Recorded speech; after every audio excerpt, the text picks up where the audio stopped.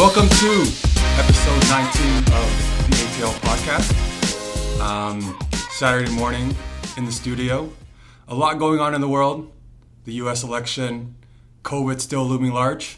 So it's nice to sit down with my boy Nav to chat basketball, chat NBA. So what's going on, baby? Not much, man. It's November 7th. It's hot outside for November 7th. It's going to be like 20 degrees today. The U.S. still doesn't have a president. And we got some really exciting news in the NBA right now. Last time we were on our podcast, I was kind of like, when's the season going to start? We were trying to figure that out. No one knew. It was very hypothetical at that point. And now we have a concrete date. And it's exciting for us because in less than 6 weeks, we're going to be talking about current NBA topics. Yeah, it's kind of crazy that they've come to that agreement. I know they wanted to get at least 72 games into the schedule because of all the TV deals and whatnot, and then they're also competing against the Olympics. That was pushed back a year. So for probably 60% of the league, I'm sure they're avoiding that early date, but there's still those 8 teams that haven't played since March, and some of those other teams that didn't pass the play-in games and didn't make the playoffs. So I'm sure those teams are, itching to get back onto the court. But teams like the Lakers, team like Miami are probably dreading that early start date just because, they just played 3-4 weeks ago. And it's crazy to think that, at the end of Game 6 and then to the start of the season is going to be only 71 games. Or 71 days, sorry. And that's the shortest offseason for any of the 4 major sports leagues in North America ever. So that's going to be a very short period. I wonder what's going to happen, how players are going to react, how teams are going to react. Obviously, different teams are going to act differently. And, there's a little rumbling on, with Danny Green saying that LeBron James is probably going to take the first month off, and he's probably going to take some time off early on. So I'm not sure how the NBA is going to deal with guys sitting out for big chunks of the season. I know fans aren't going to be involved as much, so they're not going to worry about putting the best product out there for a live audience.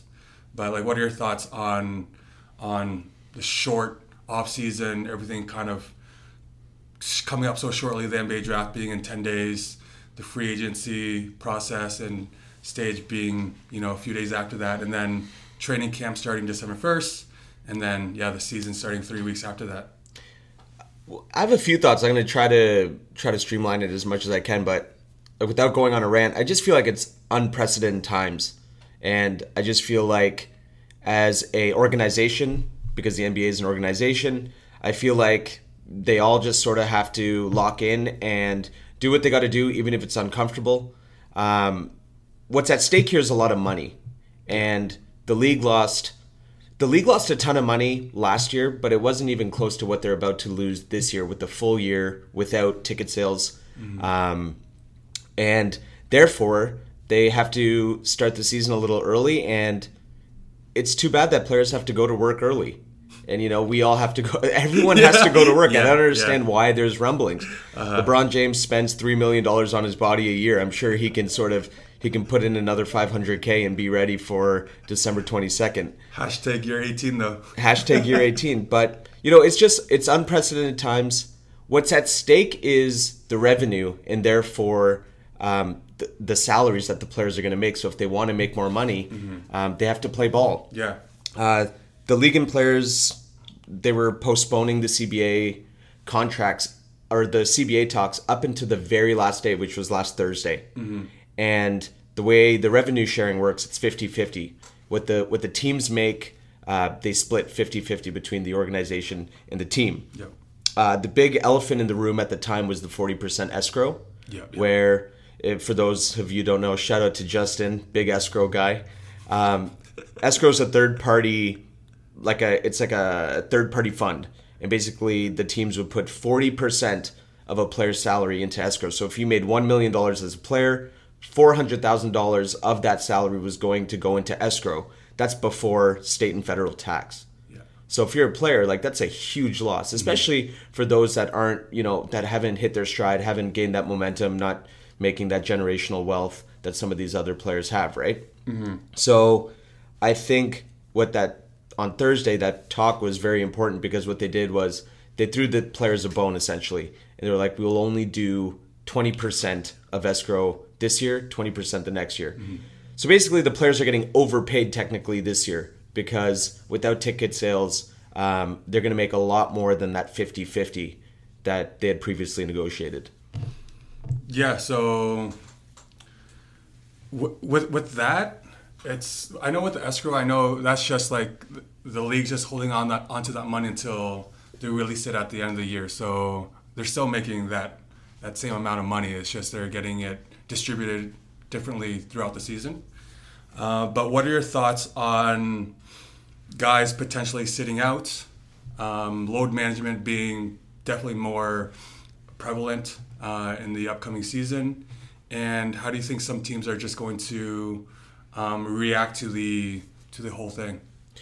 I feel bad for teams that are depending on big moves, acquisitions, extensions, things like that this season because you thought you had a little bit more time to think, game plan, and I'm sure this is what they do all day, every day, right? So from a team perspective, kind of puts you in a bit of a time crunch. You got to make some decisions that you might have not expected to make so early, and so I feel bad for the teams. For players, I don't feel bad at all. I feel as though this is part of what you signed up for. Mm-hmm. Everyone's in a pinch right now. The league's trying to make more money, but the league's trying to make more money for your benefit because you make money when the league is more profitable. And I feel as though with regard to load management, it's going to have a direct influence on ratings, and ratings are a major revenue stream right now for teams. So with they already had a decline in ratings in the finals. They had a decline in ratings overall in the bubble, even though from a basketball purist perspective, I thought bubble basketball was probably some of the most entertaining basketball product I've seen in a while. Yeah, I agree. From a macro standpoint, they clearly didn't get the ratings that they were hoping for. I feel as though if we start hearing about load management, players sitting out, things like that, it's going to have a direct influence on the amount of eyes watching games.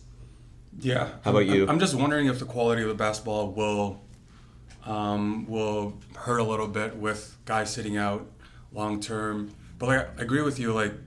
I'm sure 90% of the league wants to play because 90% of the league aren't these stars who have these max contracts fully guaranteed for the next 5 years, right? There's a lot of just role players, guys who are the 15th, 14th, 13th guy off the bench that want to make a name for themselves, want to be able to play.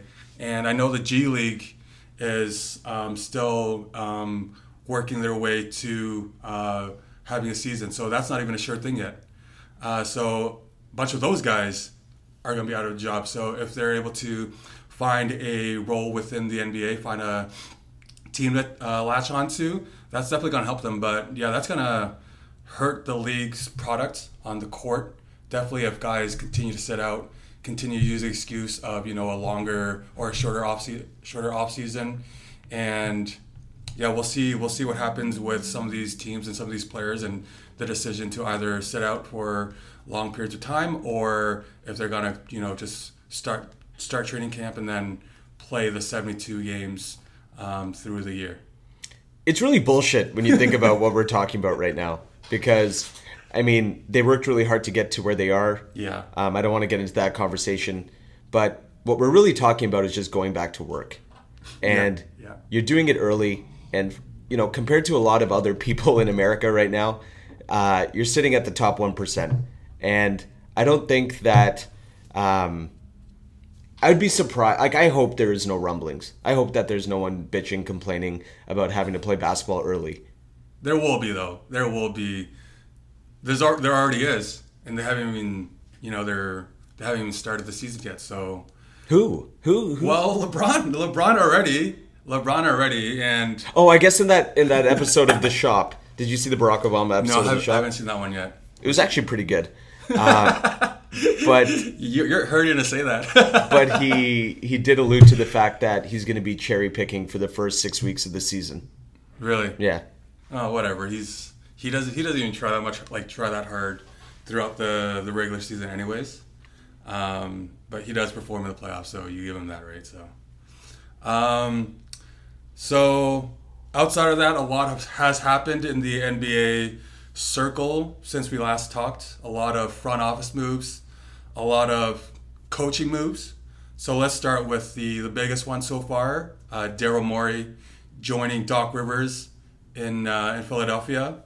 They have now a very strong front office, a very strong coach, and their team is still kind of in shambles. The weird fit with Joel Embiid, with Simmons, and kind of the lack of shooting on that team. So it'll be interesting to see what he brings to the table. I know he's the GM that makes the most trades, kind of the guy that's been thinking out of the box for the longest time. So what are your initial thoughts on 76ers getting Daryl Morey? Yeah, I was shocked to find out that he found a job so soon. I thought his commitment to small ball and his stubbornness to stick with that formula was going to prevent him from getting a job in the league. The irony is that he went to an organization that's sort of built around a center and a big man. Yeah. But when you think about his career, he is the guy that brought in Dwight Howard. He did come into a Rockets team during Yao Ming. Exactly. So exactly. He's got the what do you call it? The skill set to make it work. The thing I find fascinating about Daryl Morey though is he always just wants the best player. And he's one of those GMs that's willing to mortgage a future in order to just get talent. He's about talent. With that being said, they have a ton of it. So I think what this is going to do is buy Ben Simmons and Joel Embiid an extra year. It's going to buy them a year to see if this really does work. And I think that Philadelphia is going to they're going to shake things up in Philadelphia either at the trade deadline if it's really going bad or the following year. But they're going to give this experiment one more try. And they have great players. Richardson, Tobias Harris. Like they are very, very solid. And it'll be interesting to see if Doc Rivers is going to be that difference maker.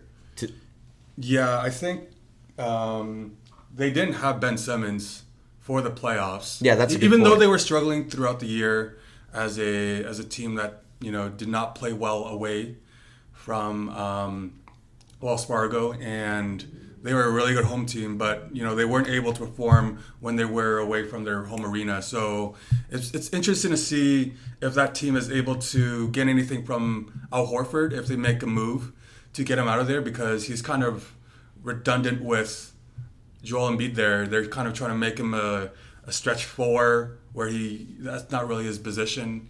They just have weird mismatch pieces right now, so I wouldn't be surprised if they make a big move. I know there's reports that they're looking to acquire James Harden. I'm not sure what that package would look like. How you even get that deal going? Do you put in Ben Simmons and some picks or whatever to get that in? But there's some rumors on that. I just love those reports. It's like Daryl Morey goes to Philadelphia. He puts out that big one-page newspaper letter about how much he's going to miss James Harden, and the aggregators, all of a sudden, it's like, James, report, Philadelphia wants James Harden. No shit. Yeah. But why Philadelphia is just going to, their heart's going to hurt Houston's heart's going to hurt for Philadelphia and be like, yeah, let's pair up James Harden with Daryl Morey. Like, not going to happen. I think there's rumblings because kind of the Houston Rockets are in limbo right now, I feel like, because now they have a new head coach, Steven Silas, who I didn't even know who he was.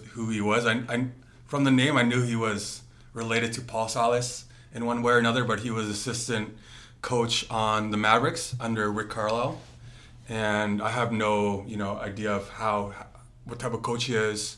So I'm surprised that they hired a first-time head coach to coach a team that has championship aspirations.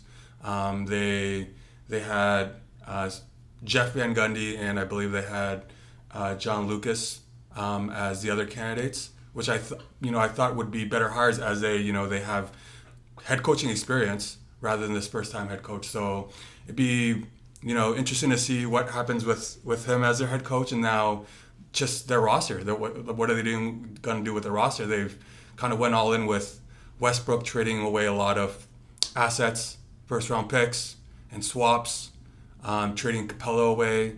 So they're a smaller team now, and I wonder if they're going to shake things up, or if they continue to, what, are they going to be just middle of the pack playoff team for the next while? Like, they have to make a move here or there. Either try to get rid of Westbrook and, again, try to find another way to build around Harden, or do you get rid of Harden and try to get as much assets as you can for the guy who's in his prime, always, like, again, a NBA scoring title holder for the last 2-3 years, and I'm sure you can get a shitload for him and see what happens. But I'm interested to see what they do, because they are a team kind of right now in limbo. I feel like their window has kind of gone away now. They had that 2-3 year window where they had a chance with D'Antoni, with Morey, and with Harden. Now I feel like that's kind of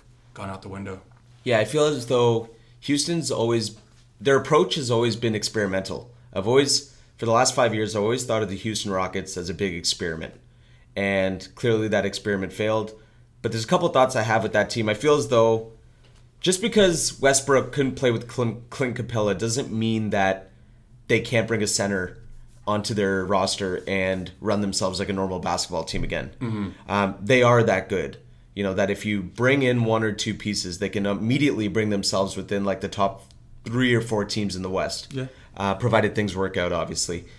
The other thing too is I was thinking about Westbrook's contract and just that situation. I don't know what it works out in terms of the numbers, but I feel like the Rockets are in a little bit of 2013 Raptors situation right now, where they could get rid of Westbrook and surround James Harden with a solid foundation. And sometimes that's what it takes. You get rid of that superstar, you bring in 3 or 4 pieces, and things just end up working. All of a sudden, you're 5-6 players deep. Yeah. And so it'll be interesting to see what they do, because I feel like, like you were saying, it could go either way. So transitioning from the Houston Rockets, in the news with Mike D'Antoni, the former head coach of that team, taking a back seat and taking a role under Steve Nash as an assistant head coach. I thought that was a bit shocking. Whoa. You're going to act like I didn't call that? You did call that.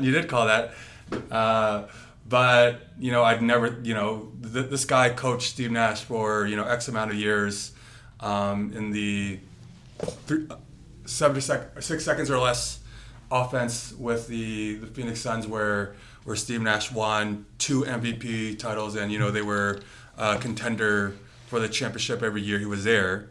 And now he takes a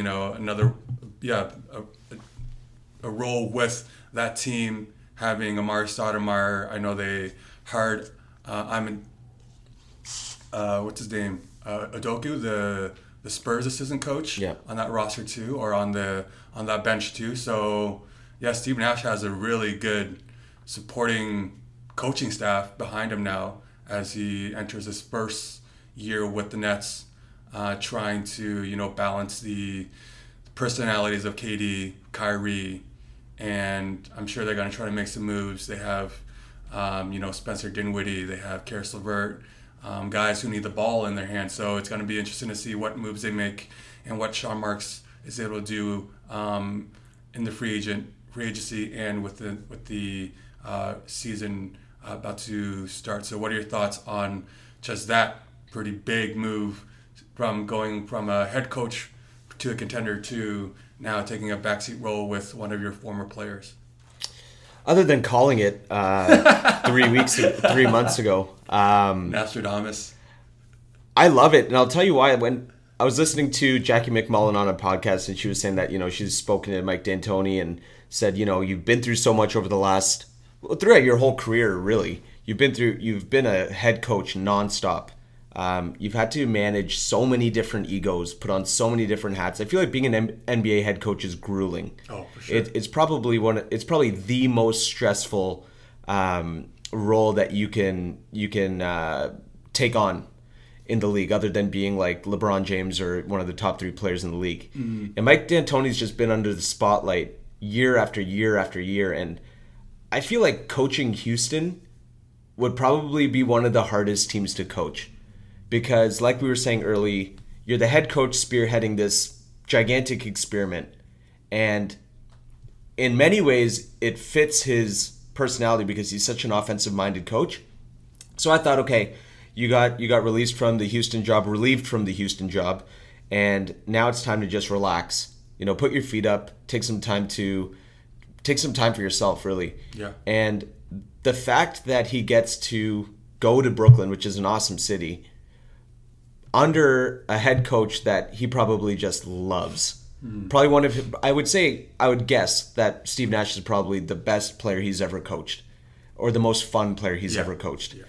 And you get to just you get to focus on your one singular area of expertise, and that's offense. And not only that, you get to do it with Kevin Durant, Kyrie Irving, and right now, Caris LeVert in that supporting cast. So I think for D'Antoni, this is actually a little bit of a sabbatical in a way, where there's no pressure on you, and you get to just be an offensive mastermind among one of the most talented rosters in the NBA. I feel like this, in a sense, is a vacation. Yeah, no, that's a really good point. He has coached Phoenix, he's coached New York, he's coached Los Angeles, he's coached the very scrutinized Houston Rockets. Yeah, and not to mention, like, there's more pressure when you're in his role every year where you're supposed to win a championship and you don't. Mm-hmm. Yeah, because he was a head coach for that stacked Lakers team that was just riddled with injuries, with New York, now with Houston and everything that happened with that team. So he's definitely been under the microscope for so long now, so much pressure. Still a coach that hasn't been able to make the finals. I know he's one of the guys who just has, a great regular season, but isn't able to get to the finals and get to, the ultimate goal.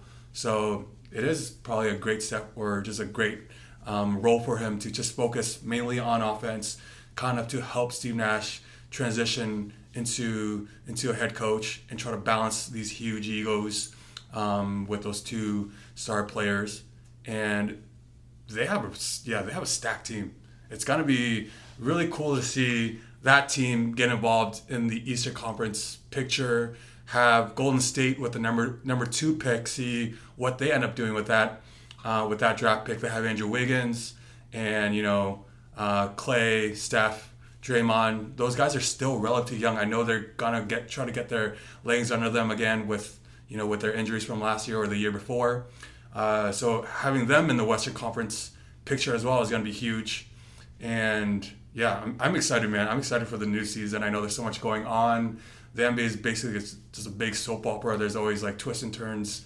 It's basically a news cycle for 365 days of the year. There's always something going on. We last chatted 3 weeks ago, and all this stuff has happened. Even stuff with the Raptors, Nate Borkin getting the Pacers head coaching role. I know we talked about that briefly a few months ago, and stuff happening with Terrence Davis, and free agency looming with Fred VanVleet, Serge Ibaka, a lot of Raptors related news happening. So just quickly, what are your thoughts on all that stuff happening with the Raptors? I know Nate's been under Nick Nurse for the last few years. I know they were coaches together in the G League. He was the head coach or the assistant coach with the Raptors when they won the championship. So he has a lot of influence on the way the Raptors were able to perform the last few years.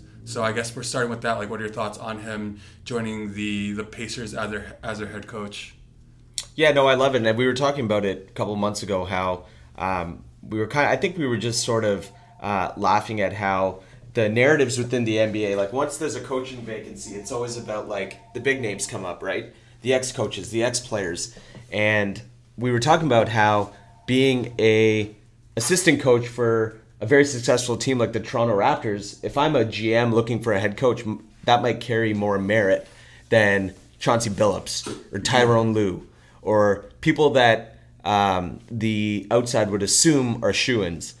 So I'm just very happy for him. And I think what's very telling and glaring is when you look at the players' Twitter account and you see guys like Fred VanVleet or Norman Powell congratulating him. I think that says more than anything, because you can, as an assistant coach, you have a very vital role. You have to have your ear to the ground to the bench and you have to be a voice for the coach, right? So he clearly did a very good job in Toronto, and it paid dividends with him getting to be head coach for an awesome organization. Yeah, it'd be interesting to see what happens with that team. I know Victor Oladipo, there's rumblings that he's on the trading block.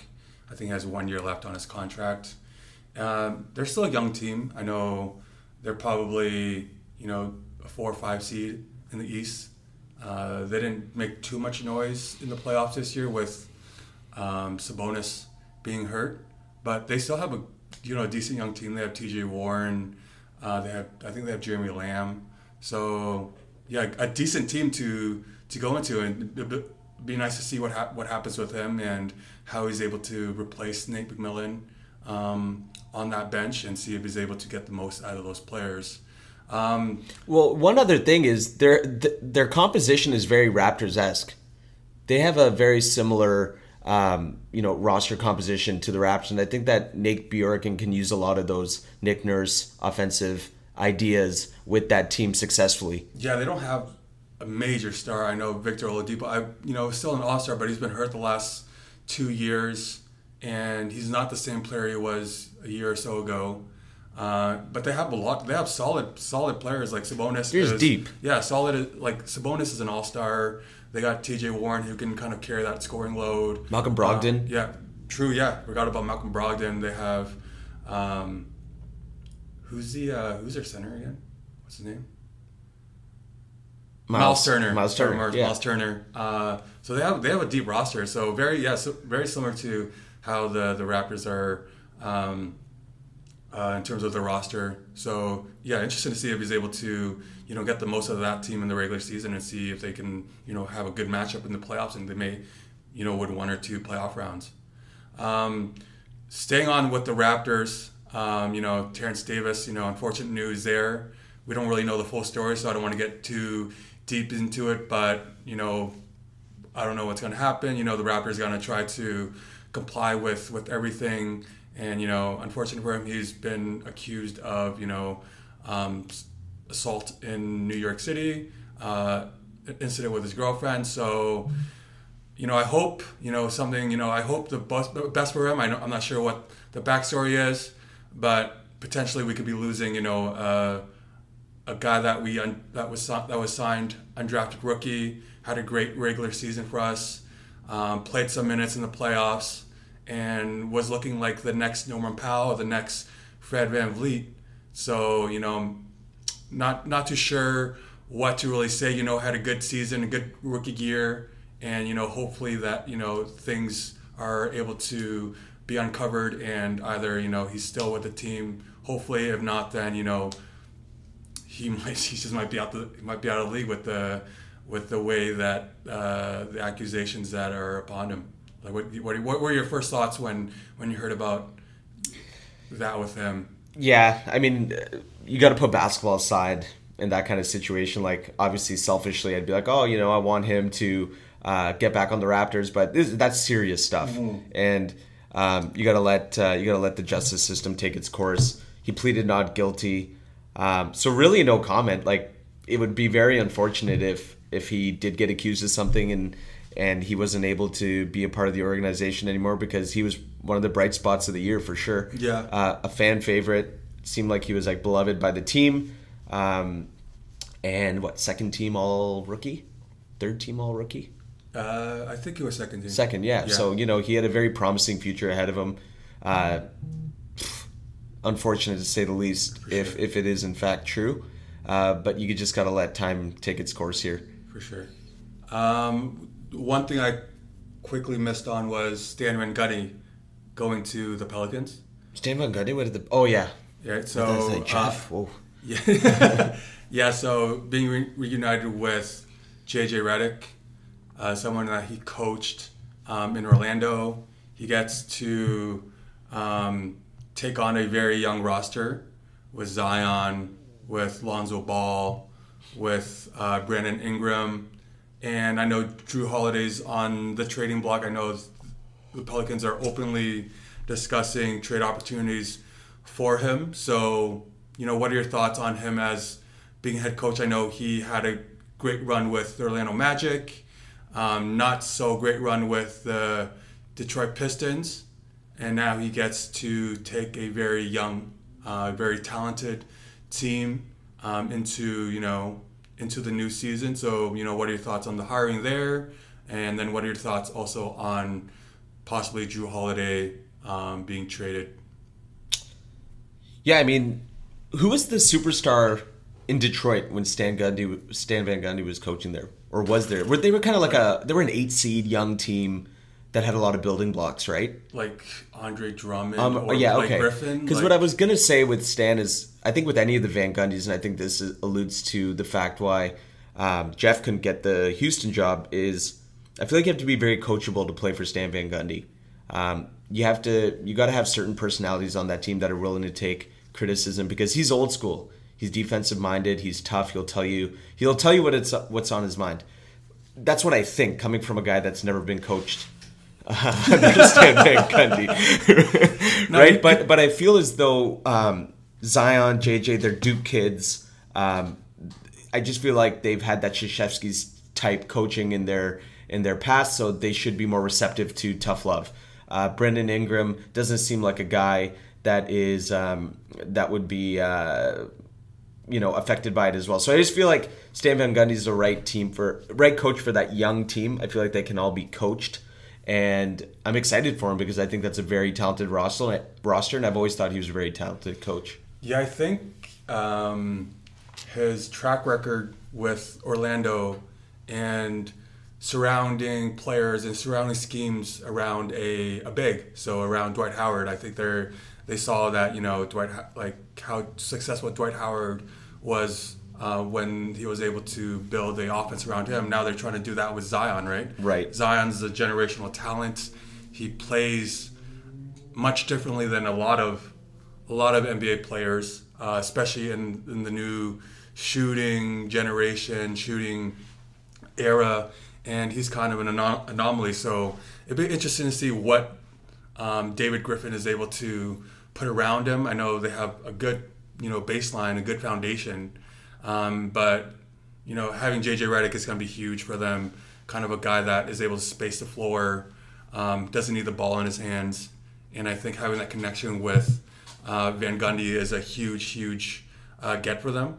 And I know JJ, he has a podcast as well, The Old Man in the Three, that he has, and he did comment on this news, and he did say that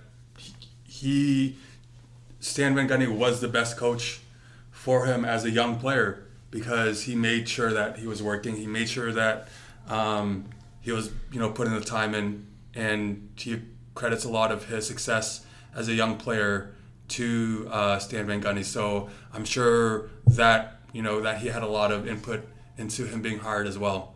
Yeah. So, no, absolutely. And what I wanted to say too was, I don't like when you hear those narratives where it's like, Jeff Van Gundy did this with this team, therefore this organization thinks he can do that with this team. Like that Orlando comment. But yeah. In relation to that Orlando comment, I think you're right, because that Orlando team would actually do pretty good in this era, because they surrounded Dwight around just shooters galore. Yeah, and exactly, so I actually think that Stan Van Gundy is a great fit in that regard, because there are a lot of parallels to what they're going to be able to accomplish.